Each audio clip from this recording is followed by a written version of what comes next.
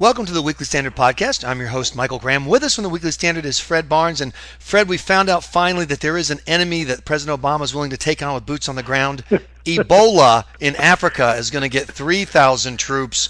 ISIS is supposedly going to get 0 American troops. Is the war on Ebola really more important than the war on terror?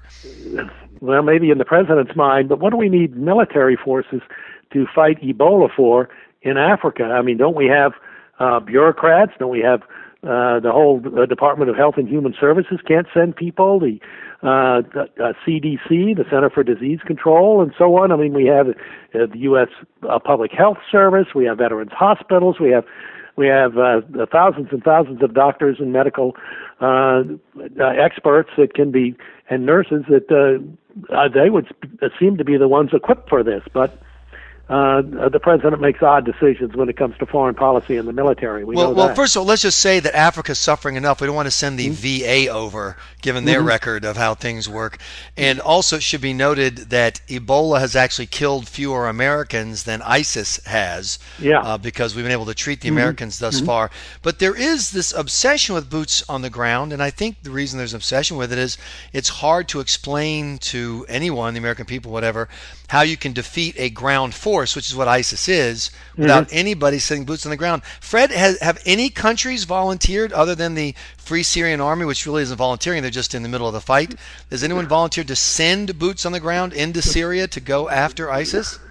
Well, the Australians have promised to send some troops, but it looks like they would be commandos who wouldn't be, in other words, they would be on special missions perhaps, or perhaps not. But nobody said, look, we're going to send 1,000 troops, which we will combat troops for going after ISIS. But I'll tell you what, most of these countries, I think, believe, and it's true, two things. One, this is Obama's war, but this is America, and we'll try to help out. And they say they're willing to help out. They're not willing to do very much, but they're willing to help out. And the second thing is, does anybody believe that ISIS can be defeated by merely the Kurdish army and the completely dysfunctional Iraqi army? I don't. I think everybody recognizes, whether they say it or not, that American troops on the ground are going to be necessary in order to defeat ISIS. It's interesting to say American that because we had the best in the world, and we had need to have them. I'm not advocating it at this moment, but I recognize that it's inevitable. Well, we had testimony today before Congress in which some people are calling it a subtle hint about American troops. Other people saying it's a big, fat, acknowledgement. Hey, American troops, we're at least leaving room for them. They'll fight with the Iraqis, Fred, and therefore they won't actually be on the ground because they'll be with the Iraqis. No, well, I think General Martin Dempsey, the chairman of the Joint Chiefs of Staff, was talking today about something more than that, where American troops would be sent, and starting with, say, 5,000 American troops, if necessary. And he said that the president had said, well, if you think their ground troops are needed, you can come to me on a case-by-case basis. Now, that's not the way to fight a war. I mean, I think it would be like when the president decided in 2007 on the surge in Iraq, which, Michael, you and I remember as being very successful. It's what left a stable, mostly peaceful Iraq behind when President Bush turned over the presidency to President Obama.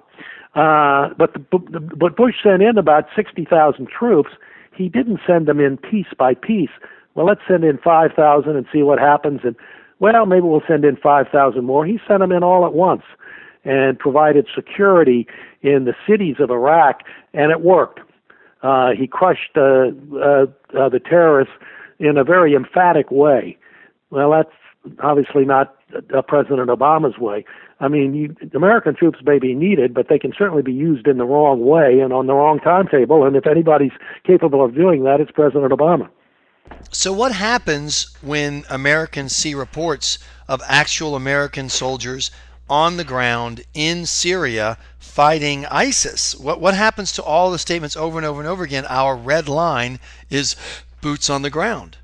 Yeah, well, it's like that other red line that when chemical weapons were used by the Assad government against defenseless Syrian civilians, women and children.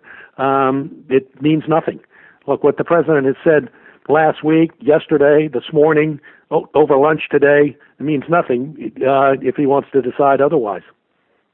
So this is interesting to me because I don't think the people have grasped yet, after General Dempsey's testimony today and the Secretary of Defense as well, Chuck Hagel, that there really is either the assumption that there'll be American troops fighting on the ground in Iraq and Syria, or the opportunity. What should the Republicans' role be in this? Should they, for example, overtly vote to send those troops in? Should they pass a standalone resolution, or should they consider, I should say, a standalone resolution on the military actions President Obama wants to take?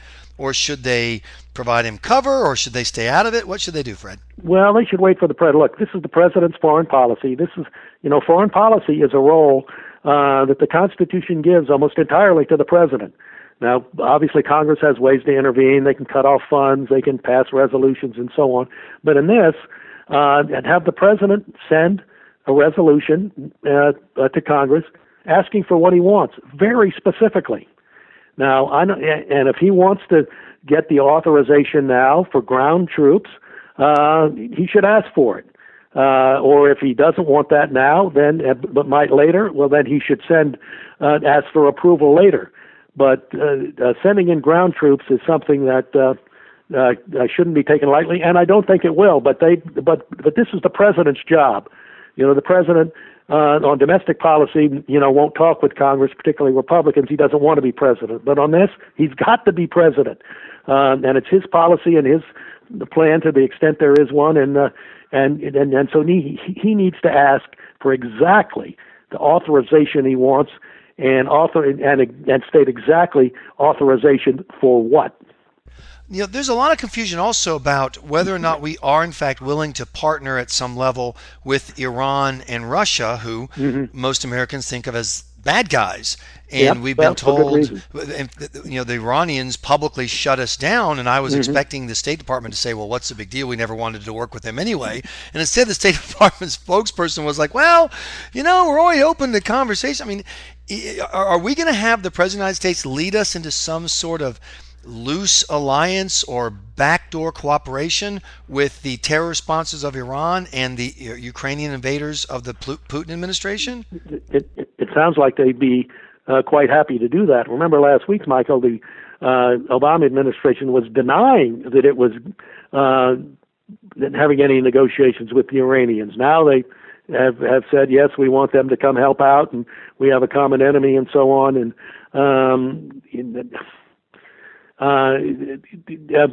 this is Obama's way of war. And it's unlike anything we've ever seen before, particularly wars that were victorious. You had your allies, who were people on your side, who believed in the same system of government and living your life that we do, generally.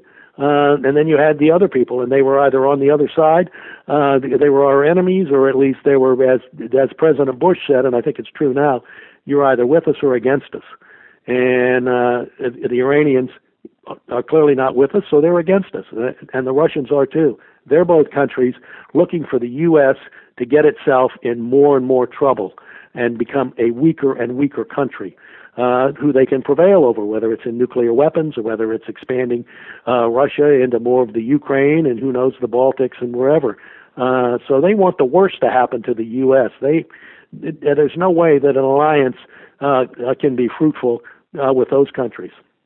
Fred Barnes, thanks so much for joining us from the Weekly Standard. You've been listening to the Weekly Standard podcast. Please be sure to listen to weeklystandard.com regularly for podcast updates. I'm your host, Michael Graham.